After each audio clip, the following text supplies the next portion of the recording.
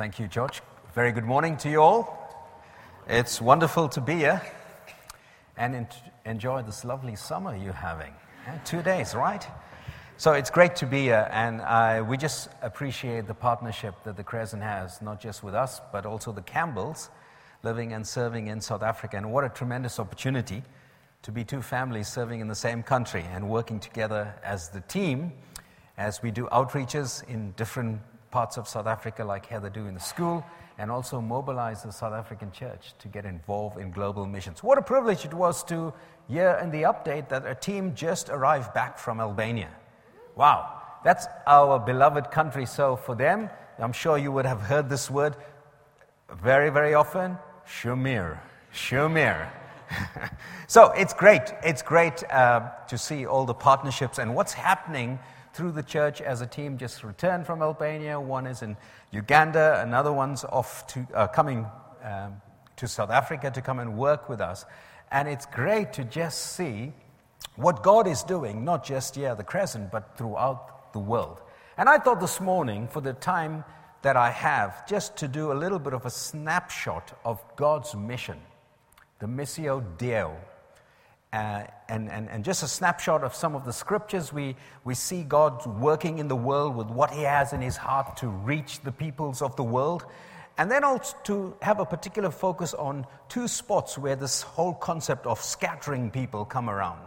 And then, of course, lastly, we'll close with a little clip of what God is doing and allowing in scattering nations and foreigners to live in different places, seeing that we have quite a multicultural congregation here this morning. So my scripture reading is found in Revelations chapter 7, verse number 9. And we'll take it from there. So Revelations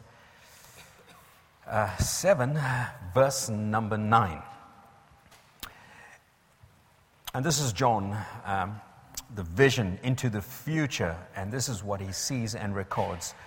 After this, I looked, and behold, a great multitude that no one could number, from every nation, from all the tribes and peoples and languages. They were standing before the throne and before the Lamb, clothed with white robes and palm branches in their hands, and crying out with a loud voice, "Salvation belongs to our God, who sits on the throne, and unto the Lamb."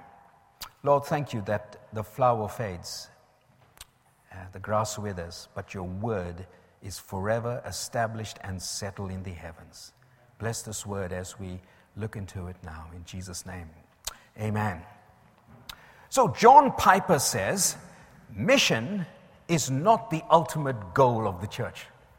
That's quite a desponding statement, but listen to the follow-up. Mission is not the ultimate goal of the church. Worship is. Mission exists because worship doesn't. Worship is ultimate, not missions, because God is ultimate, not man. When this age is over and countless millions of the redeemed fall on their faces before the throne of God, missions will be no more.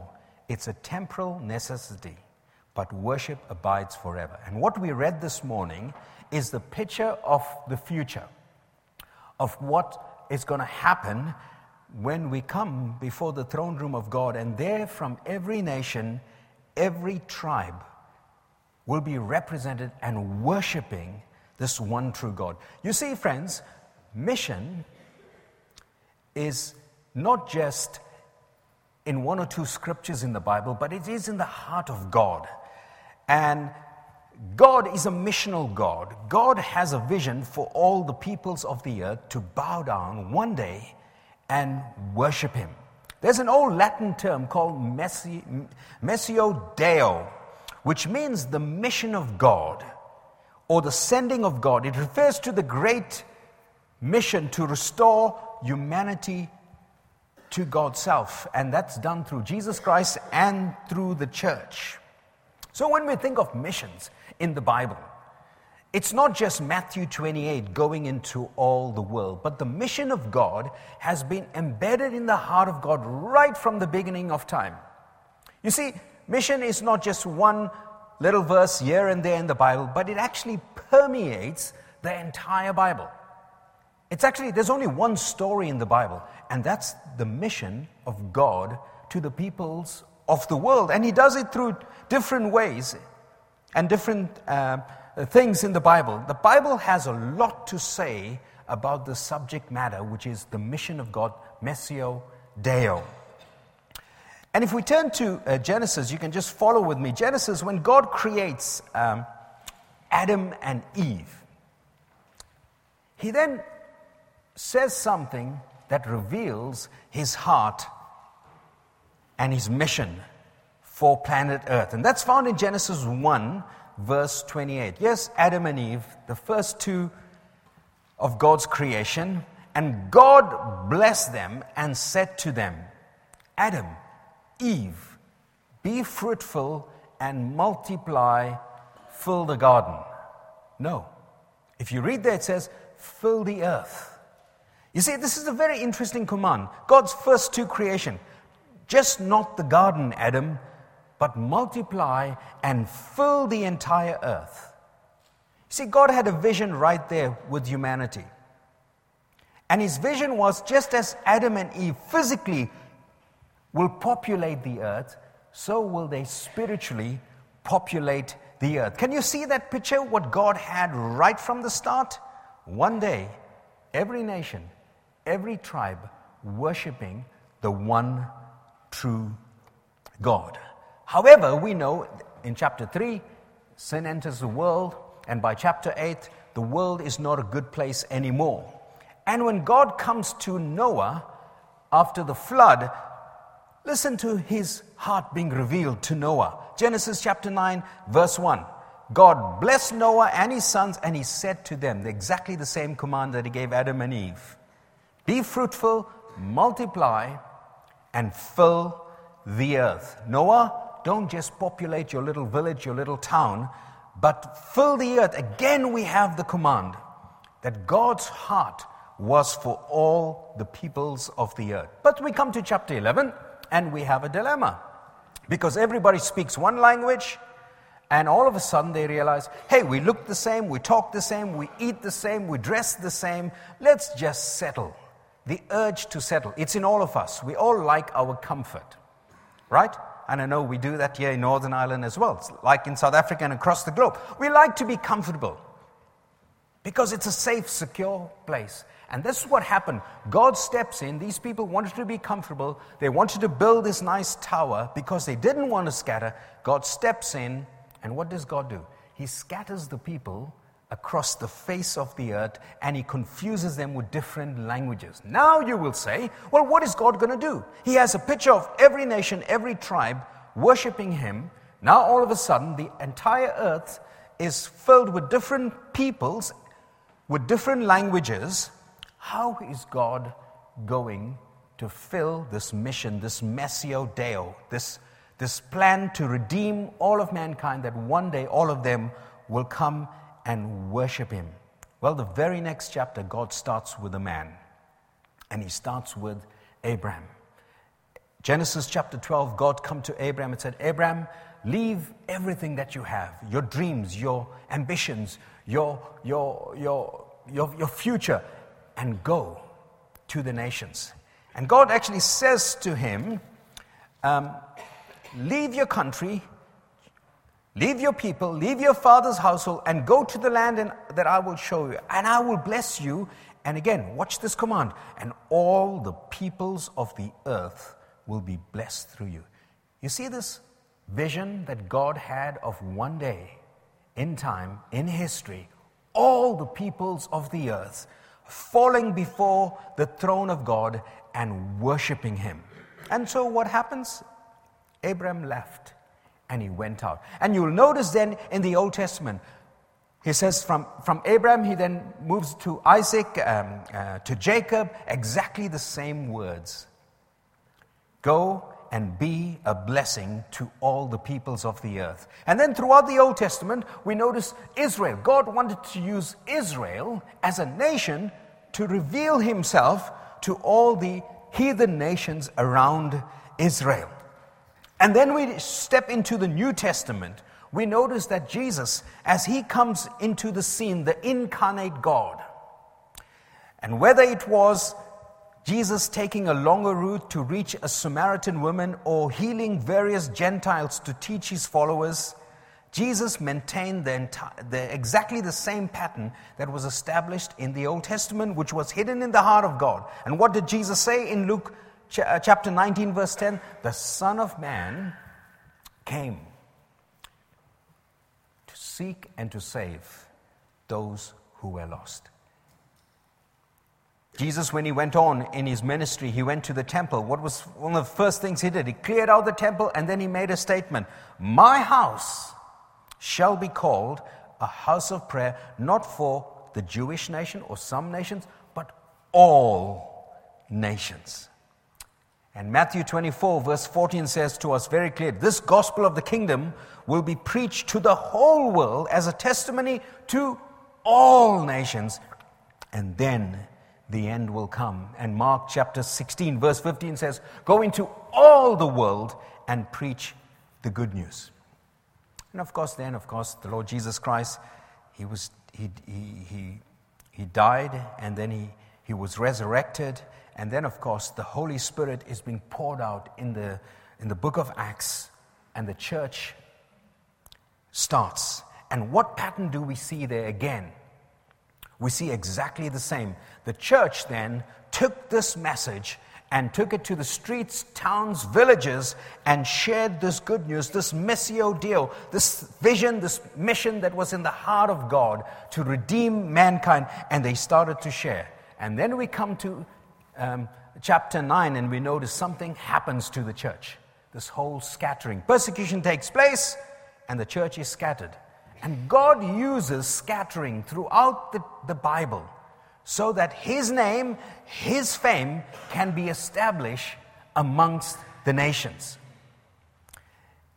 And then, of course, God raises up Paul as the cross-cultural missionary that herald the cross, going into other places and learning languages and sharing the good news of Jesus Christ. You see, my friend, God's heart is for all the peoples of the earth. This mission of God, this Missio Deo, God wants to redeem all the peoples of the earth. We're living in exciting days because God is doing some phenomenal things that we can't even understand. I like what Habakkuk says when he's having this debate with God. All of a sudden, God drops something there like a bombshell and says, look at the nations and watch and be amazed, because I am doing something that even if I told you, you will not comprehend or understand. And the very next chapter he says, the earth shall be filled with the knowledge of the glory of the Lord. I mean, God is working in unprecedented ways. So if I came to you about 28, 29 years ago, there was no gospel in Albania. Now the church goes there every summer. There was no Bible. There was no church. The Spirit of God is moving in unprecedented ways across the nations. I remember when in 1999, when the war happened in Albania, and we had an influx of all these Kosovo refugees that came to Albania, and we stopped everything that we were doing and we focused on these refugees that came to Albania. And every Sunday we would have tons of them coming to church, and we would just preach the gospel. I'll never forget, 6 months later, after the war ended, we went to visit some of the Albanians in Kosovo. And I sat in a church in the city of Pea, and an old man tapped me on my back. He said, Pranesh, you don't remember me, but I used to come to your church during the Kosovo War. He was Kosovo Albanian. And he says, thank you for sharing the gospel, because when I came back to Kosovo, I met Jesus. And I got baptized, and now I'm part of this local church. Isn't that amazing? How God, even through some of these calamities, uses all of this so that people can come to know Him. Very recently, with the whole Syrian conflict, it was reported by one of our OM staff that there was a boat that was traveling towards Greece. And in this boat, there were all these Muslim families. And there was a young girl sitting on the back of the boat. And all of a sudden, she fell into the water as the water was quite turbulent. And the men got hysterical and they started to look and see how they can grab this. And whilst they were trying to help this girl, they look on the back of the boat, and here was the girl sitting there, and they couldn't understand that. And they said to her, "But didn't you fall over?" She said, "Yes, I fell over, but this man in white grabbed me. He's sitting on our boat. He was with this boat all the time." And as the boat then reached Greece, there was this, with the police all there, but there was a ministry of OM, and they were reaching out to the immigrants that were coming into Greece, and they sat them down with a warm meal and blankets, and then they were sharing the gospel. And they shared the story about Jesus being on the boat. And this girl looked up and said, "Hey, that was the man that helped me and picked me up when I fell into the water." And that girl and her family gave her life to Jesus. They would have never had that opportunity in Syria, but that's what God is doing as we think about missions today. So, if you think about the scattering, God, we notice in Genesis chapter 11, God had to scatter these people. But then God raises up a man, the very next chapter. If you think about the scattering in the book of Acts, there was tremendous growth in the church, and all of a sudden persecution came. And when persecution came, there was a scattering of the believers. But wherever the believers went, they spread the good news. In the days and the times that we are living, there seems to be another scattering. And it's not the scattering of the church. It seems like the whole nations are in turmoil, and there's people movement across the globe like never in the history of mankind. Right now they say and that's the latest of the UN stats that say there are over 258 million people on the move. On the move because there is crisis, there's war, economical reasons, international students that are living in other places. And what an opportunity for us to take that message and welcome these people and introduce them to the love of Christ. There's a little clip that I want us to play as I end, and then I'll conclude with a few closing numbers. Just watch this and see what God is doing across the world.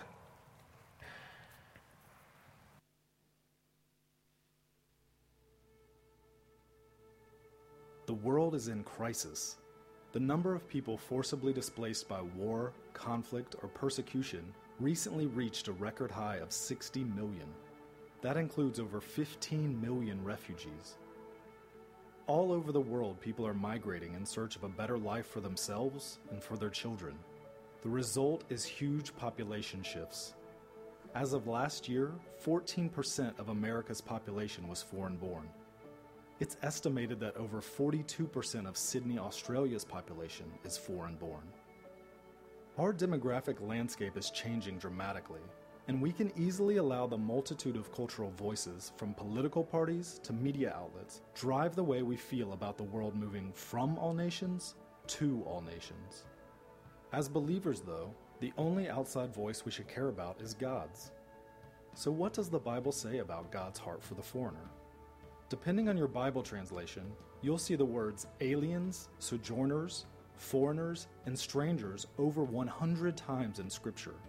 In Deuteronomy alone, God commands his people to love the foreigner, use tithes to bless the foreigners, assemble with foreigners to listen to God's word, invite foreigners to holidays and feasts, and to take care of the physical needs of foreigners. Why would God issue such commands?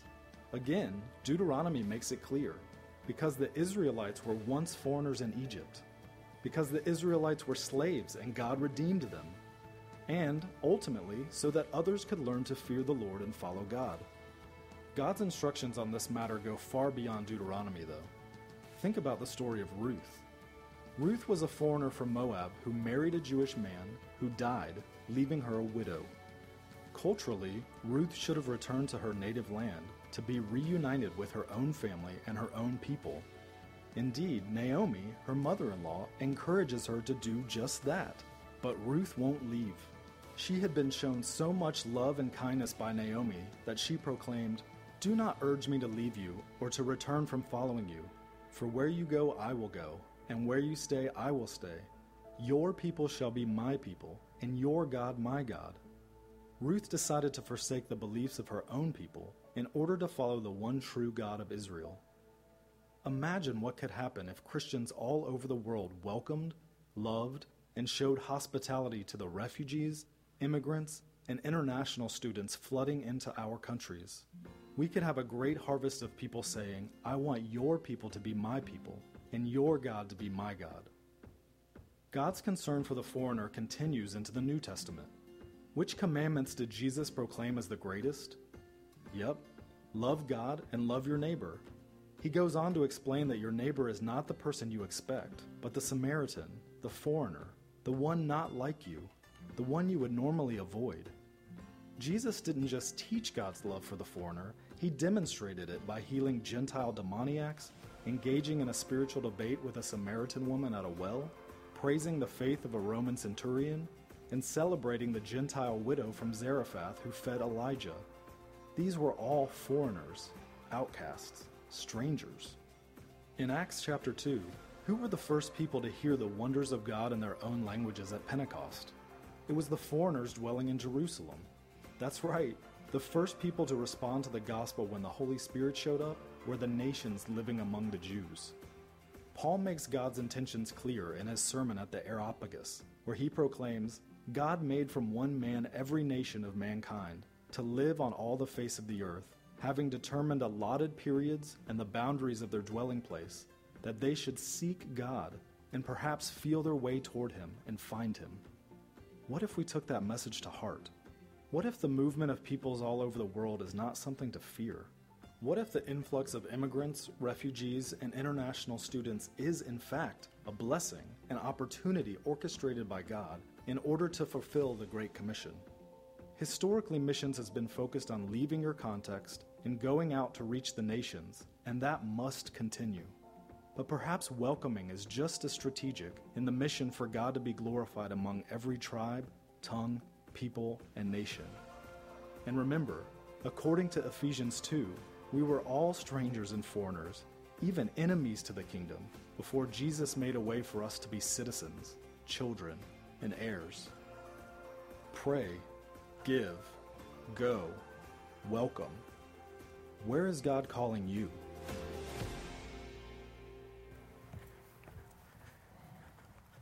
So as you will notice, this video clip was made about 12 years ago. But just the demographics has changed significantly. They say 60 million. The United Nations latest report says 58 million people. That's 3.4% of the world's population on the move. What an opportunity. As I conclude this morning, what an opportunity. We don't understand the ways of God, but God is using the scattering of the nations. He's bringing people to the doorstep of the church. We no more have to leave, and we should be leaving and going to the foreign nations, but they come to us. And we have this wonderful ministry even in South Africa where we reach out to Somalians. And just recently, one of the Somalis came to know the Lord Jesus Christ. But tremendous persecution, and we are hoping to disciple and train this young man so he can go back into one of the most volatile, aggressive, and hard nations in Africa to reach. He's got the language, he's got the culture. That's what God is using.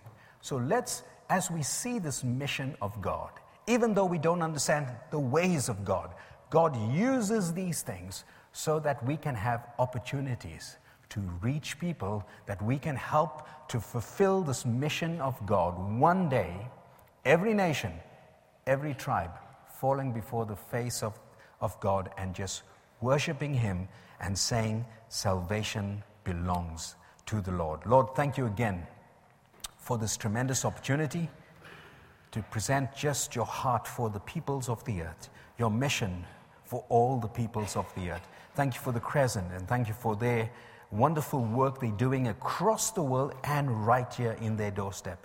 Would you encourage us this morning that as we respond to you, Lord, that we will respond in saying, here am I, use me. I'm available to be part of the mission of God and what God is doing through the church in these times that we are living. So thank you so much, Lord Jesus. Let this word challenge us, inspire us, so that we can be more involved in your mission in the world today. In Jesus' name I pray.